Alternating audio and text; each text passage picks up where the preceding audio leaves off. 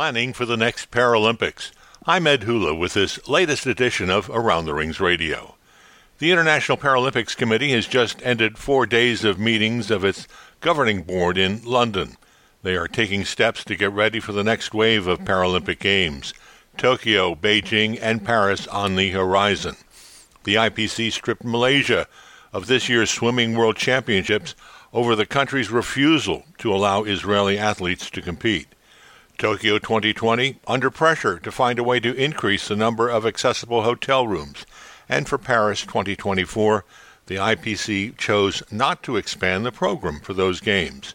We're going to talk about all of this and more with Andrew Parsons, president of the International Paralympic Committee since 2017, active for many years before that in Paralympics in his native Brazil. Since last October, Parsons has been a member of the IOC, holding a seat now customary for the IPC president. He joins us on the phone from London after the meetings of the IPC governing board. Thanks very much for joining us today, Andrew Parsons. It's a pleasure, Ed. It's a pleasure. After all these days here in London, very good to talk to you. What is the highlight of the meetings that you've had in London over the past 4 days? Well, we had a few big topics in our agenda. I think probably the most, I'd say in terms of the repercussion, probably the biggest one was the decision on our Para-Swimming World Championships. But we also discussed the situation of Russian Paralympic Committee. We took decisions on the sports program for Paris 2024, the event program from Beijing 2022, and also discussions around our strategic plan for 2019-2022. The decision that you had to make regarding the Paralympic swimming championships in Malaysia, I think it's the first one that I'm aware of that the IPC is getting to get involved with, involving the recognition of athletes and their ability to travel freely into a country for competition. We've kind of known this has been coming for Malaysia. Why wasn't Malaysia able to come around on this? Did you have negotiations with them to try to keep the event there? Yeah, we had some in September of 2017 when we signed the contract. We had assurances that we will not face situations like that all the eligible athletes and countries will be allowed to participate. But since then, there was some changes in the Malaysian government, and they took a different approach. So from the public statements of the leaders of that country, it became clear that they would not allow athletes from Israel to participate. So we had to take a decision. Our approach was to forget the names of the countries and just focus on the situation, which to us was a country A not allowing athletes from a country B, eligible athletes from country B to compete at one of our major world championships. So, our movement is about inclusion, is not about exclusion. So, after debate, the board approved to strip the World Championships and the Swimming World Championships from Malaysia. But this was our approach, and in any circumstance like this one in the future, we will take the same approach. It doesn't matter the country, it doesn't matter the politics, and the thing is to take politics outside of sport. So that was our approach. We know it's not an easy decision. It might affect some athletes. We are looking for new hosts for the World Championship, but we think that it was a strong message that we need to send to the world and the world of sport and the world of politics as well. And it is unusual. Has the IPC encountered this kind of conflict before? Not that I recall. Since I've been involved with the IPC, it was the first one that I can remember. So it's something new for us. It's something that, of course, is not positive. But, we normally take our decisions. Well, not normally. We always take our decisions based on what's best for the Paralympic movement. And we believe that a situation like that, having this approach of a country A and country B, is, I think, was the right one, because it's not up to the IPC to decide on who is right or wrong in the political arena, but in the sport world, we cannot allow the athletes to pick and choose, the host countries to pick and choose whoever they want or whoever they will allow to participate in our World Championships and our sanctioned events. Now, how do you find another host city for this event? We are negotiating with a few options here, of course, from different parts of the world. So as soon as we have a confirmed host, we will announce it as soon as possible. And with the dates, of course, we are targeting the same dates, but due to the circumstances, we may have to compromise a little bit. But we are negotiating with a few options now. And when do you expect to have a decision made on this? It's difficult to predict that, but we believe in 2 or 3 weeks we'll be able to announce something. You are looking ahead towards the next Paralympic Games. Tokyo is next for the Paralympics. What is the situation right now with plans for Tokyo 2020? I guess first in terms of accommodations. I've been hearing that that's still an ongoing issue, and you're working with organizers there to improve the number of hotel rooms that are accessible. Yes, we have this issue to face. We are working with the organizing committee, but also with different levels of government, the national government, and also some cities, because accessible accommodation is an issue in Japan because of the regulations, the law, the legislation around that in terms of number of accessible rooms per hotel. We have national Paralympic committees that will go to different cities in Japan before the games for their pre-games training camps. And this is an issue that is not only affect, I would say, the games in Tokyo, but also these pre-games training camps. We are working on operational issues and how can Tokyo 2020 work with the hotels mainly in Tokyo to address that, finding operational options. But also a good piece of news is that we are working with the national government to change the legislation. Of course, this will not affect the games. This will be, I would say, a legacy of the games for after 2020 in terms of the number of accessible rooms in hotels throughout Japan.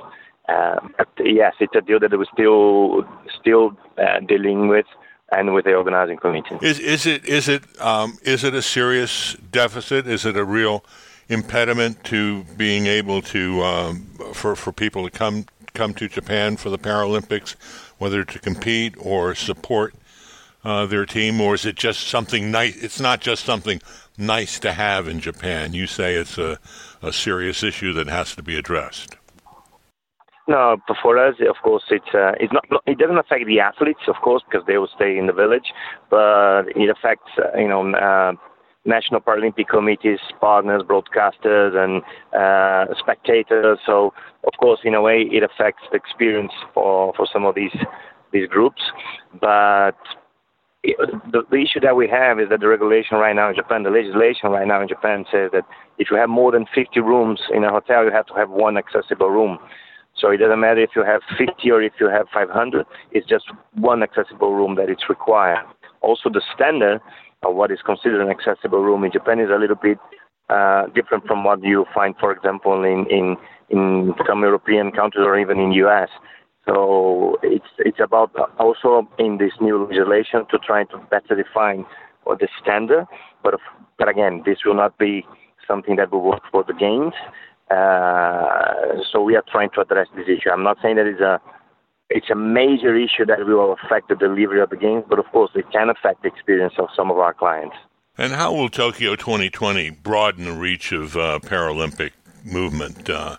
How important do you think it will be for Japanese people to see high-performing athletes in the Paralympics? Well, we have high expectations on Tokyo 2020. I've been fortunate to follow the project since the bid phase, as I was in the IOC Evaluation Commission in 2013. So I've seen the evolution of the preparation and the excitement not only of the organizing committee of the Paralympic movement in Japan, but also of an excitement from the broadcasters, the private sector, the different levels of government. So the organizing committee and all of these other groups that I mentioned, they are placing the Paralympics in the same level as the Olympics when it comes to promotion, when it comes to communication. So I see a lot of excitement also in the Japanese, society. So I can predict that we will have an incredible atmosphere, that the venues will be full. So for us, it will be, let's say, a step further for our movement.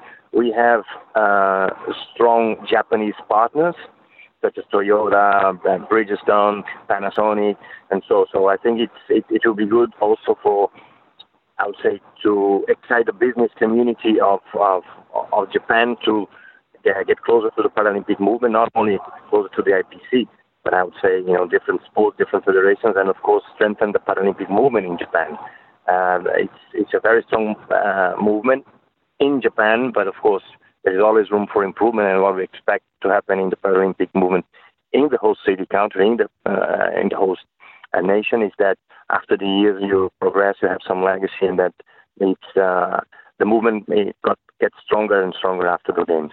Now we're talking with Andrew Parsons, president of the International Paralympic Committee, on this edition of Around the Rings Radio. He is speaking with us from London, where the IPC governing board has just concluded several days of meetings. You considered the Beijing Winter Paralympics program. Any big changes there for 2022?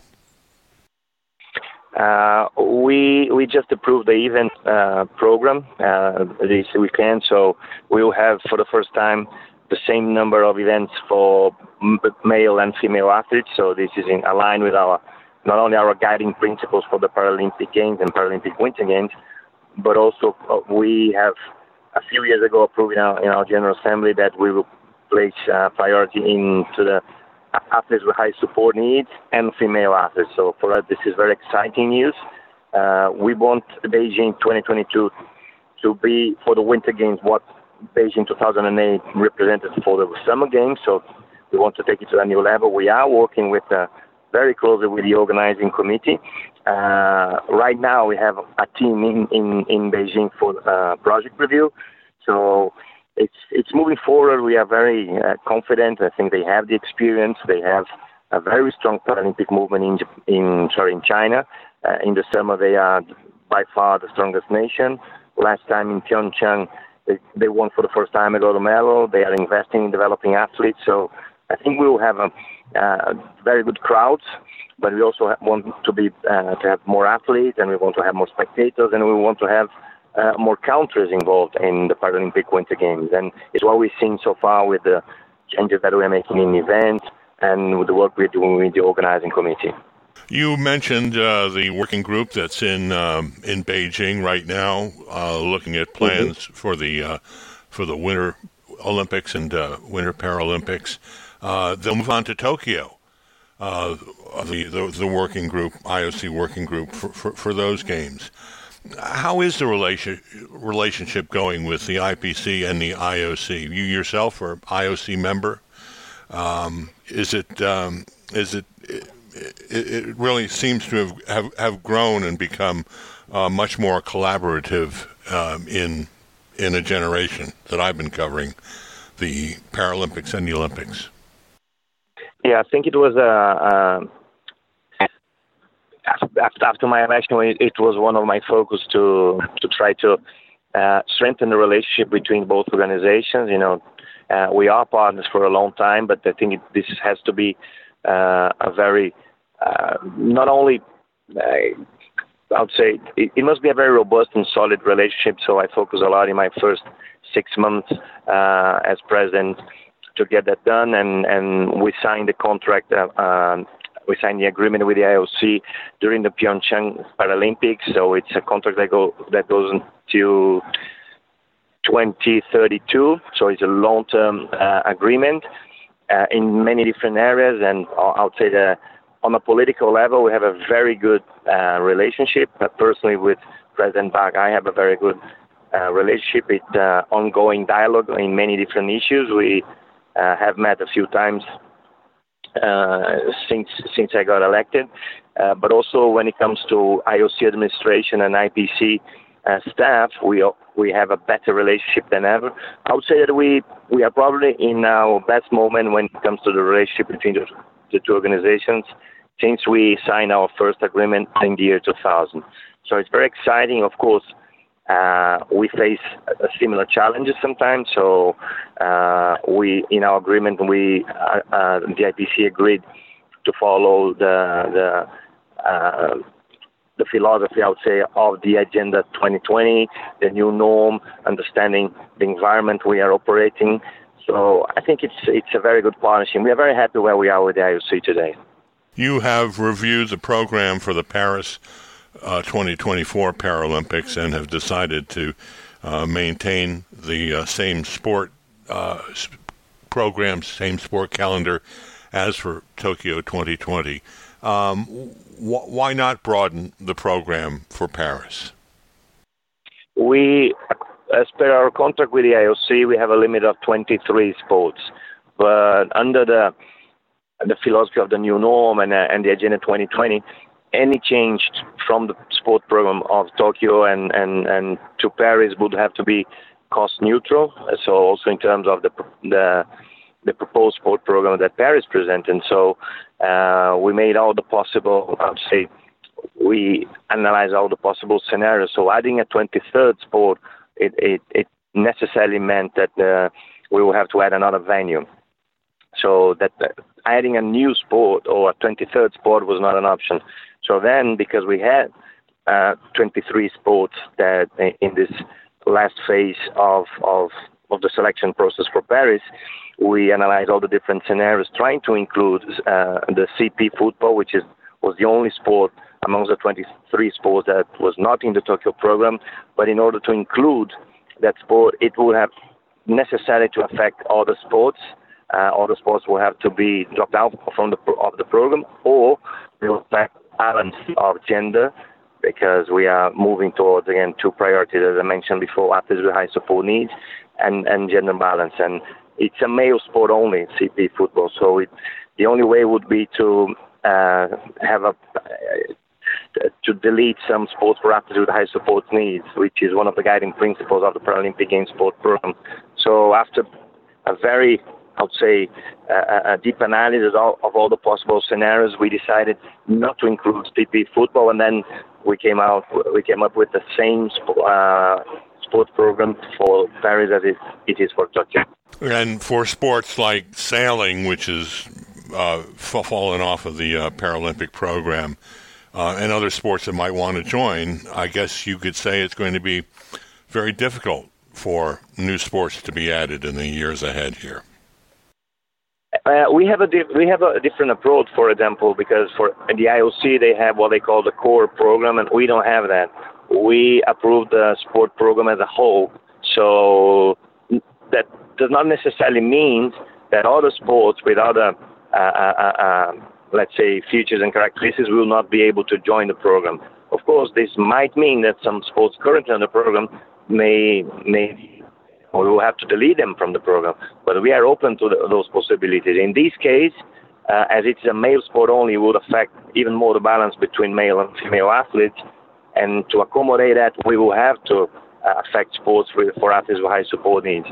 But we have some other sports with different value propositions. We have sports with different populations, so the door is still open for LA 2028. Sailing didn't make, I would say, the first cut. The last week I had a meeting here in London with the president of World Sailing, together with the CEO of World Sailing, to discuss the lessons learned from this process. So I'm confident that sailing, CP soccer, and all the other sports that didn't make the first cut, they will still be working hard for and try to be part of the LA 2028 program, and we will support them in that. And how are the sponsors supporting you? How is the relationship between Paralympic sport and the top sponsors, the Olympic sponsors, going? Mm-hmm. That seems to be a strengthening relationship. It is a strengthening relationship. It comes from the new agreement that was signed March last year. So since this agreement, there was the extension of the deal with Visa for both for the Olympics and the Paralympics, also Bridgestone, and in a very, I would say, in a different way, Allianz, who was a partner of the IPC, it was announced last year as a new partner for the IOC after 2020. So it is a very exciting moment that we are able to also not only I would say benefit, but also in a way try. I think with the experience with the Paralympic movement with the IPC helped Allianz to make the decision to strengthen the sport platform, and I think in a way encourage them or their board to make the decision to be a sponsor, part of the top program for the IOC. And of course, being part of the top program for the IOC, we are included in that as per the new agreement. Finally, to talk about regional Paralympic Games, this year we'll have the Parapan Games in Lima, Peru, which you, as a Brazilian, have been following very closely, just because it's close at hand for you. But there's the Parapan and Para-Asian Games. Is there any room, any movement towards creating expansion of a Paralympic sport on a regional basis like this? Yeah, we see the regional games as a very important step on the pathway for the Paralympics. Last year we had the Asian Para Games in Indonesia, in the same model as the Paralympic Games and the Parapan, so back to back with the Asian Games. In the Asia is something that became very traditional now, and the same in the Americas with the Parapan in Lima, for example. I've been following closely the preparations for the Parapan. We have a very good relationship with Pan Am Sports. We already signed the contract for 2023. Santiago is already signed. So we see that very important strategy, to strengthen the regional programs. We are working with the African Paralympic Committee to for the first time next year organize the African Para Games. That will be super important for the development of that continent. We still have to strengthen and support a lot the national Paralympic committees in that continent. While the north of the continent is very strong, and of course South Africa, some other nations like Angola, but we still have a lot to improve in that continent, and the regional games in Africa will be amazing. It's not confirmed yet, but we are working with them to try to achieve that in the near future and be able to announce something in the first half of this year. You're a man in motion. From London, you're going to Kazakhstan, then on to Dubai, all with Paralympic connections involved? Yes. Well, I think when I was running for the president position, I would say that the main item on my manifesto was making IPC an organization for all. So that means all our membership, whether National Paralympic Committees, IFs, and so that's why I travel a lot, trying to create these relationships with our members, but also supporting them. In Kazakhstan, in the next few days, I will be speaking with high-level politicians there, addressing their Congress, their parliament, and try to support them in getting more resources. So this is the kind of thing I do when I visit the countries, try to support them. Of course, different countries have different needs. They are in different levels of development. The objective is to get to know them better, support them in their own territory, so that they could go to the next level. Of course, it's different. Every NPC is in a different level. Also, next level means different things in different parts of the world. But yeah, I think Man in Motion is a very good description of my life in these last few months. Well, safe travels to you, Andrew Parsons. Thank you very much, Ed. It was a pleasure. We've been talking with Andrew Parsons. He's president of the International Paralympic Committee, as well as an IOC member in Brazil. Thank you for joining us on this edition of Around the Rings Radio. I'm Around the Rings editor Ed Hula. For 25 years, your best source of news about the Olympics and the Paralympics is AroundTheRings.com.